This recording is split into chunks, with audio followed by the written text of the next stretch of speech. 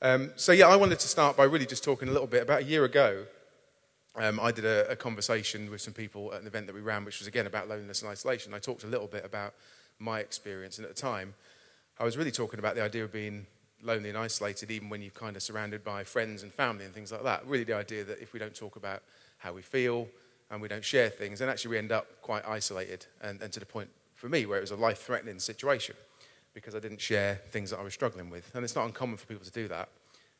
And that really was a huge moment for me, because from then, doing that, I was involved in some mental health work, which I stayed involved with, which ended up with me being fortunate enough to be asked to take on this role of the ambassador to get involved in this mental health work across Waveney. And then we had the opportunity to kind of change feedback and work with Access. And so it's been an amazing kind of 12 months. And I think part of the catalyst for that for me personally was talking about that and getting more involved. Because before that, I think I've been very much talking in terms of encouraging people to talk about their own difficult times and their own mental health issues. But actually, that's really easy for me to do and then not do it myself. So it just felt like I was kind of not really walking the walk as well. So a big thing for me was to kind of share my story a little bit.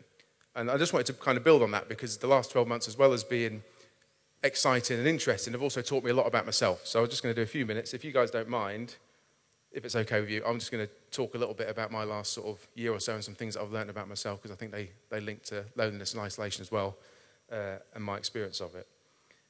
And some things, it's amazing, because of the things I've done the last 12 months or so, at 40 years old, I've suddenly realised stuff about myself that I didn't know before. So I've kind of got to 40, and I didn't really know myself as well as I thought I knew myself.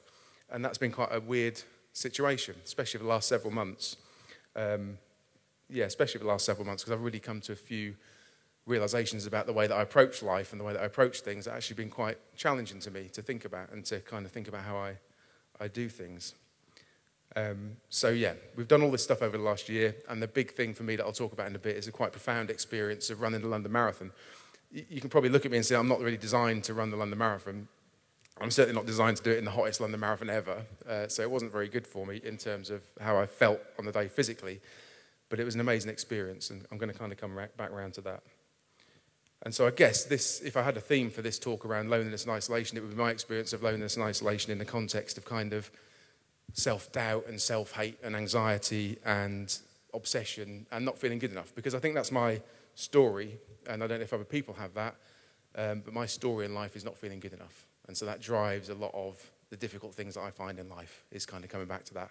And it was complete, I've got to tell you, I'll talk about it in a minute, but running the last several miles of the London Marathon, that's all I could think. It's the only thought that was present in my mind, was not being good enough, even though I was at the middle of doing something that I never thought I'd be able to do. And so it's quite an amazing, like the last 5 miles or so was really profound for me. Those of you who haven't heard some of this stuff before, and some of you have, is it okay if I do like 5 minutes just to give you a little bit of my background? Some of you have heard it before, so try not to get too bored and fidgety. But just by way of background, my upbringing was fairly kind of okay most of the time whilst I was experiencing it. Didn't really live in particular poverty until I was in my sort of teens, and then I kind of experienced kind of quite sort of harsh poverty, I suppose, for 2 or 3 years in my sort of later teens. But generally speaking, both my parents worked, and my parents were together until I was about 11 or 12, and then they got divorced, and it wasn't particularly, at the time, challenging. It was fairly amicable. My father was an alcoholic, so throughout my whole childhood, he drank before I was born, and throughout his life until he died when I was in my early 20s. And so I grew up a child of an alcoholic, and I'd never, ever experienced that as an issue for me until I kind of realised that it was. And so about 5 or 6 years ago, I went along to a meeting which was other people who had the experience of being a child of an alcoholic, and realised that lots of common personality traits, lots of common responses to difficult situations were shared by people who'd got that lived experience. And that was really helpful to me, because a bit like loneliness and isolation, as soon as you hear that somebody else has got the same problem, it doesn't seem quite so difficult to deal with, does it? And so that was a big thing for me, because if anybody else has ever grown up around addiction, what tends to happen is you assume that if I've reached a point in my life where I'm fairly certain I'm not going to become an alcoholic, then I've not caught that off my dad. You know what I mean? I mean, you can't catch it, but you know what I mean. So I've overcome it. I haven't got a problem with it. But actually, it's not whether you repeat that behaviour that's the problem. It's your responses that you learn through it. So a lot of people who grow up as a child of an alcoholic learn to be quite people-pleasing, extremely averse to the feeling of shame and being judged. So that's a real difficult thing for me, is if I sense that someone's disapproving of me, I find it really difficult. So I try and work to stop that happening. And that's why you become people-pleasing, and you sometimes take on too much. and do too much for people or not enough for yourself. So that was kind of that's the context of me. So that's where I was a few years ago, and I guess I still am working on that. Right, okay, so where was I? I was talking, I think, a little bit about my background and my past. So Whistle Stop Tour was really a childhood, with growing up around addiction. And then really it was until my mid-30s that I kind of was around other people who were talking about that openly. And that made me probably understand a little bit more about some of my experiences in life and where they come from and why I find some of those feelings difficult to deal with. And for those of you who don't know the story, really the peak of that really came in about 10 years, no, not quite long ago, 7 or 8 years ago now. I ran a small business really badly, and the business ended up going under. And I didn't face any of that at any point in time until it kind of happened. And then when it did happen, the idea for me to cope with like shame and that judgment was too much. So I tried to take my life quite seriously. I was quite fortunate, really, that it didn't have a lasting impact. So I took quite a lot of tablets to try and take my life, and then didn't tell anybody that I'd done that until the point at which, if I'd have needed medical intervention, it wouldn't have been enough. So it was quite a serious attempt. Although having said that, there was no lasting effect to that. So I was very fortunate compared to some people. And there was no real indication of any specific mental health issue, really. It's just the fact, like many people, 75% of people who try to take their lives don't talk to anyone about it in the year before. So that I was just one of those 75%, and I was just lucky that it wasn't successful. Because what I found was quite quickly, I didn't talk to people about that suicide attempt, but quite quickly, of course, people didn't judge me as a bad person because I'd run a business badly. They talked to me as a person who they thought was quite an okay person and treat me with some sort of compassion. And that made a huge difference. It still didn't teach me all that I needed to know, because I still carried on struggling with some of those things. But it was a huge moment for me, I guess. But it's not something that's ever kind of repeated itself for me. It's not something I've ever felt as a solution before. And I think one of the reflections I have on that is actually, if you're a person in life who treats life very logically, and I wouldn't necessarily say that there's a male or female thing, but some people have a brain which treats problems as something that need resolving, and some people treat problems that need understanding. And if you're someone like me who tries to fix problems, if you have an ultimate problem, which is that this table is making the world worse, you wouldn't for a second doubt that the solution to that was to get rid of that table, would you? Like if you knew that this table made the world worse, there's a logical solution to making the world better, isn't there? If you believe that about yourself, and you absolutely believe it, as I did in that time, and if you're a logical thinker, then there's actually a logical solution to that, and that's where I was at. But fortunately, I don't think like that anymore, and I didn't since then. So I guess my experience really is the idea of loneliness and isolation coming from that feeling that I talked of earlier, which was the feeling of not being good enough, which I found is something sort of prevalent amongst people who've kind of grown up around addiction. You really challenge yourself around feeling good enough and feeling worthy and feeling kind of as though people aren't judging you as not a good person or not successful or whatever it may be. And it's not a doubtful thing either. It's not something that I challenge. So for most of my life, I've kind of just accepted that I'm not good enough for whatever it is that I'm experiencing at that time. So it's not something that I've kind of thought is doubtful. It's just a fact in my life. And so I kind of go through it assuming that I'm not good enough. And then you're always starting from a point of trying to prove that you are, aren't you? And so that becomes quite difficult. Because what you tend to do is the other thing that if you grow up around addiction that you learn to do is that the world's an unpredictable place. And so you try and make it more unpredictable.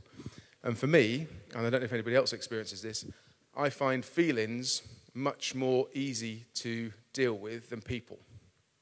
Because people are less predictable to me than feelings, because I can do something about feelings.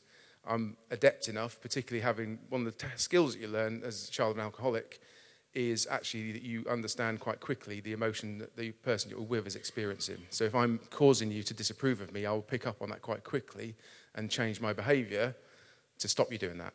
Or if you're worried or if you're nervous or if you're afraid, I will change my behaviour quite quickly to make you stop feeling that. Not because I want to help you, because that feels like I'm being a nice guy. But I'm not. It's not to help you, it's to help me, because I don't want to feel that difficult thing. So I like to think I'm a nice guy as well, but I'm not doing that because I'm a nice guy. I'm doing that because your bad feelings are too much for me to handle. Does that make sense? So if you've got bad feelings and I've got to experience them, that's worse for me, so I stop you feeling them. So I sense that you need somebody to be happy, to make you feel happy so I'll be happy. And what it does is protects me, keeps me safe, makes the world predictable. People are a lot less predictable than that, so I find that much more difficult. So as soon as I can get to their feelings, I'm safe with them. And so that's why I kind of go through life. If you start point where I'm not good enough, that you're a better person than me, and you're going to think I'm a bad person, I'm going to work quite hard to overcome that. Does that make sense as well? So I'm kind of moving towards a place where I can get you on my side, I suppose. And that's when you start to take on too much, or you promise things that you can't do, or you go to 4 meetings at the same time, or whatever it is that you're going to try and do in a day that I do most days. And you try and avoid, if you feel a feeling of shame and not being good enough, is one to try and avoid as well. And so if you're kind of living in a state of trying to be what other people want you to be, you're not truly experiencing the world as yourself. Does that make sense as well? So if I'm always trying to be what the other person wants to be, I'm neither being honest to them or honest to me, because they're not going to experience me as the real person. And I'm also not going to let them sort of experience life as it really is. So if you have a partner or if you have a good friend and there's something difficult that you ought to tell them about and you don't tell them about it, you can tell yourself, and I tell myself, that that's about me protecting them from feeling bad. But it's not at all. It's about them from seeing that I've made a mistake, that they might judge me harshly for, and they might disapprove of me for. And so if they do that, they're going to think I'm a bad person, aren't they? If they think I'm a bad person, I can't cope with that because I can't cope with not feeling good enough. So that's the kind of journey through life that I kind of take. I'm aware that I'm kind of making myself sound like a completely incompetent human being. I do survive through life. I've done okay generally in life. It's an underlying thing for me. That's where I'm fortunate. It's for me, it's an underlying issue. It's not something that kind of, and it's also one that's actually quite helpful in a lot of ways. I worked in an environment for years at Archer where I was in a sales environment, and actually making people feel like you were doing something for them that they wanted was actually quite a good thing, because they tended to invest more money in the things you were trying to sell them. So most of my issues in life are ones that are socially acceptable. So that makes life easier for me as well. And I'm aware of that. I'm aware that I'm fortunate in the things that I've been affected by. But I'll give you an example of how difficult I find it to face difficult things. A while ago, I was up in Newcastle. So I went up to Newcastle and I went to a cafe for breakfast, and I ordered breakfast. And I went up and I said, I'll have a sausage sandwich. And I paid for it and I went and sat down. And then a few moments later, the waitress brought out a small English breakfast. Nightmare situation for me. Two problems I've got here. One is I haven't got what I wanted. So I might have to tell somebody that they haven't given me what I wanted. And then I'm going to have to give them a difficult feeling because they've let me down. And then I've got to experience their difficult feeling. Does that make sense? I don't want that. I really don't want that. So I just thought, well, I'm not a good person. I probably just said sausage sandwich, but I'm so useless that it sounded like full English or whatever. Or I said English when I didn't say sausage and I forgot and I must have got it wrong because I must have done the wrong thing, so I have to put it right. I have to fix it by not letting the waitress feel bad for bringing me the wrong food. I've now got a second problem. My second problem is, have I stolen the English breakfast of somebody else in the cafe? They're going to realise that I've stolen their breakfast, and then they're going to be angry at me too because I've stolen their breakfast, and they can see it's me because I've not got my sausage sandwich I ordered. So now I've got somebody else's feelings to concern myself with. So the best way to deal with that is to eat the food that I didn't want as quickly as possible and get out of the cafe. Obviously, rather than tell the waitress, I'm sorry, you brought me the wrong food. Does anybody else have situations like that? Like, I feel like it's also like a British thing, not complaining, but like that is like, I'm only telling you that, not again to make myself sound like the most incompetent person in the world, but silly things like that have always caused me problems throughout my whole life. They're the things I worry about. And I got to 40 years old and didn't realise I'm actually an incredibly anxious person. And you kind of think, how do you get to 40? Sorry? I don't very often go to Newcastle, and to be fair, it was a nice breakfast, so I probably would give them another go, but I'd probably this time tell them if they got me the wrong food. But for me, I get myself into those situations because it's just incredibly difficult for me to challenge someone and make them feel bad, and it kind of pervades itself. And as I said earlier, I mean, I think on the surface, it kind of makes you feel like you're just trying to be nice and just to stop the waitress feeling bad, but I'm not. I'm trying to stop the waitress feeling bad and give me her bad feelings that I've got to deal with. Because also I've got the problem that I feel and sense other people's disapproval and bad feelings quite significantly. And so as soon as I start sensing that, it's difficult for me. So actually, I'm just making the world easier for myself. I'm making it incredibly hard. And like I say, as I got to 40 and not realise I'm a really anxious person, and it kind of sounds silly, well, how do you not know you're an anxious person? It's because I create a framework in my life that stops me feel anxiety. I go around the world making people feel happy with me or safe with me or not having... So I don't experience anxiety that often until I acknowledge that I'm an anxious person. And then I realise I'm anxious about the most ridiculous things. So I'm actually a hypochondriac. But a hypochondriac who never goes to the doctors. Because, so I will think, if like 6 months ago, I had some, like I must have had eaten something wrong and I had some tummy problems. So I've got bowel cancer. In my head, I've got bowel cancer, this is a nightmare. But the only thing worse than having bowel cancer is going to a doctor and being told you've got bowel cancer. Does that make sense? That sounds ridiculous, but it's worse for me, like I would, thinking and knowing, I mean, it wasn't even a doubt for only for like a couple of hours, but like I've got bowel cancer and my granddad had it, and so it must be in the family, so I've got it. But I was certain of it. But actually going to the doctor and saying, the doctor telling me I've got bowel cancer is worse than actually if I had it and didn't know about it and died.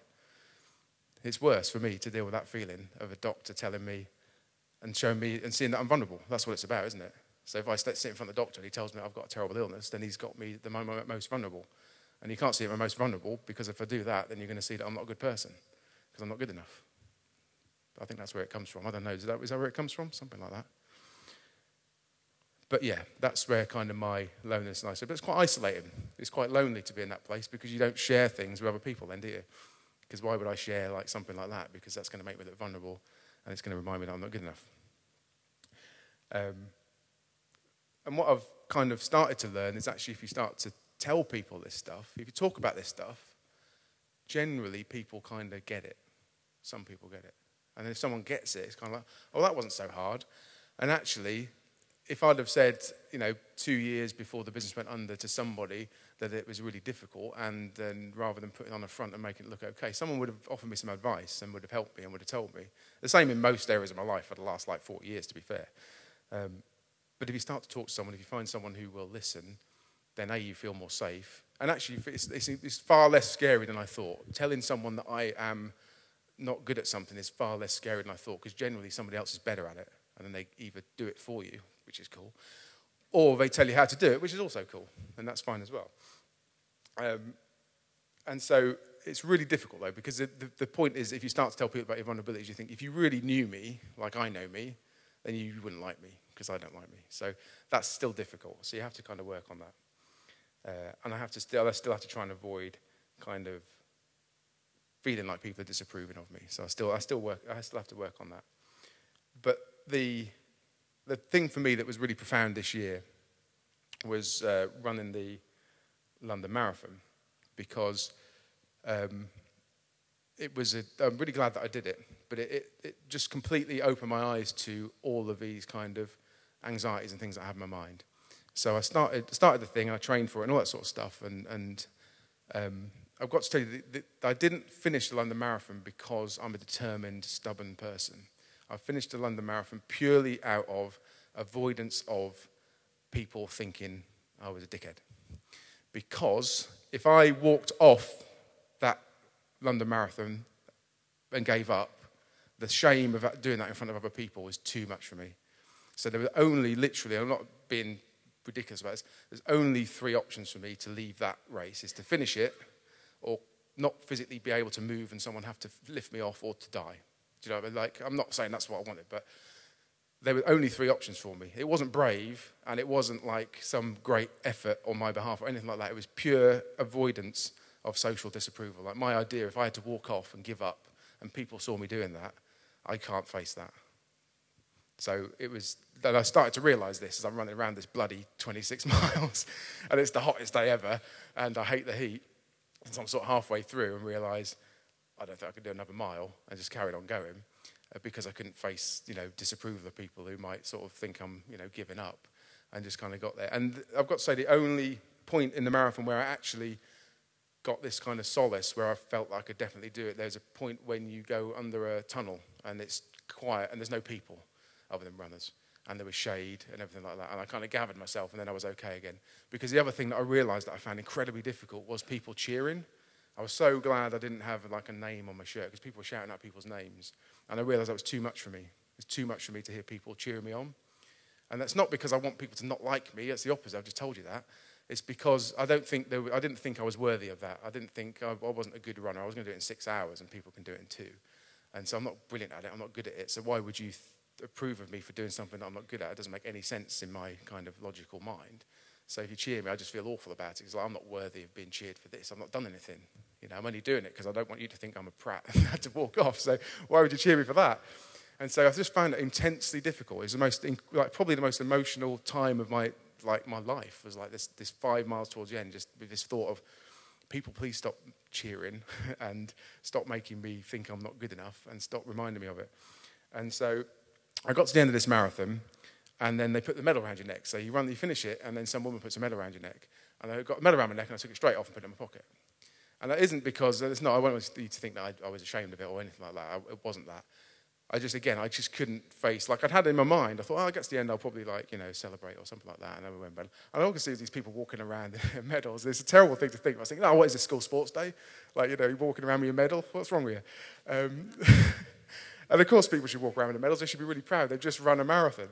But I couldn't do, at that moment in time, for some reason, everything, my life experience at that point just brought me to a point where I couldn't face it. It was I can't have this, I can't be cheered for this because I haven't done something that's worth being cheered of. And so it wasn't the day itself that kind of really changed and shifted my thinking.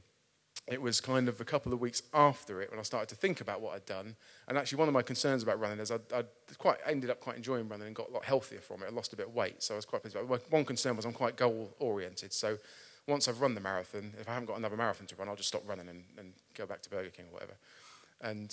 But I found that I quite enjoyed running. That was a really good thing. So after the marathon, a couple of weeks later, I was really keen to get running again, and so I've carried on running. And that was a big thing for me as well, to do something that didn't have a kind of aim or objective to it. And then I started processing what was this whole marathon stuff about? Why were you so wound up about it? What was going on here? And then I think I just kind of realised actually it was just all linked to this anxiety stuff. That's when I really processed the fact that I'm quite an anxious person, that I've got this hypochondriac thing, and all these kind of things going on.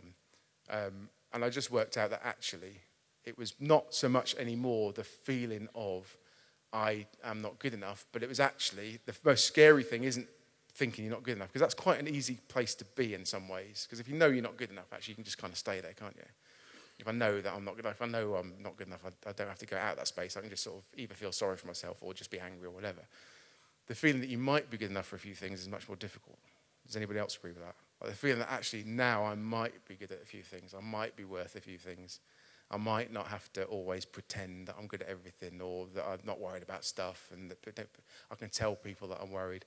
I can run a marathon and people can put a medal around my neck, and I'm actually worthy of that medal because it's okay, I did do something, even if it was just because I didn't want to face looking an idiot.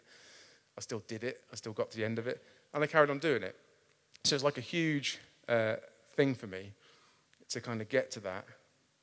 And it was, life-changing experience for me. Like the second or third life-changing experience of my life. The first one of the last sort of 7 or 8 years was the moment when I tried to take my life. It was a huge thing for me to kind of realise that was, that I was capable of that.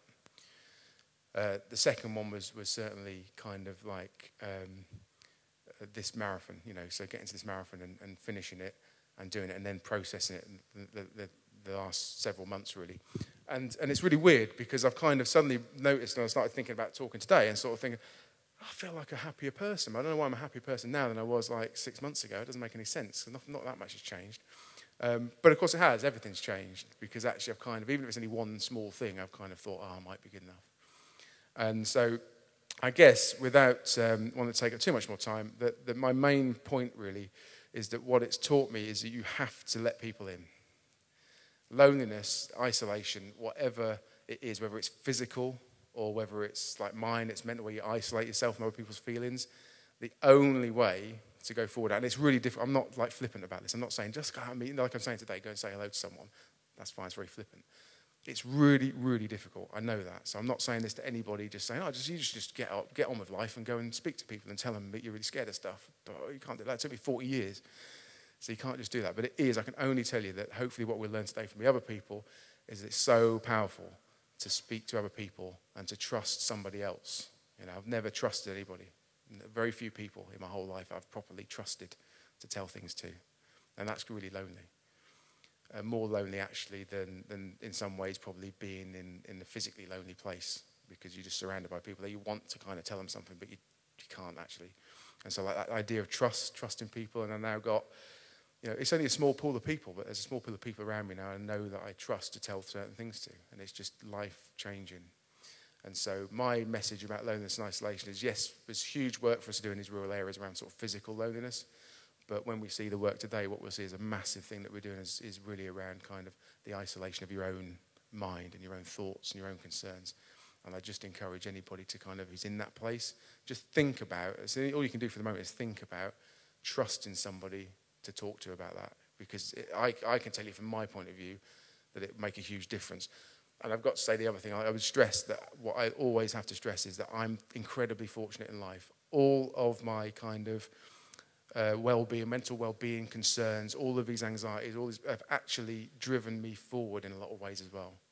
So lots of jobs I've had have been helped by the fact that I will go the extra mile, I'll work too hard, I'll take too much on, I'll do stuff. Lots of things in life, lots of family members and things like that have benefited from some ways in me doing that. So most of my issues are socially acceptable.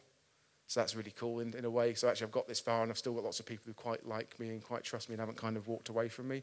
I know some people in life don't have that, and that's really difficult. So I don't want people to think I'm just sort of saying, I'll live my life, because you can't do that. But I would just say that if that's one thing we can do for people is think about reaching out so that they know people are there, and then those people feeling like there's some way of kind of trusting and taking a step forward. It'll be a huge thing. So I guess that's my kind of introduction to loneliness and isolation. I hope it made some kind of sense. I don't know. I wanted to just talk a little bit about what we're going to do today, and then I'll get Catherine up, and she will make much more sense than I did, and be much more interesting.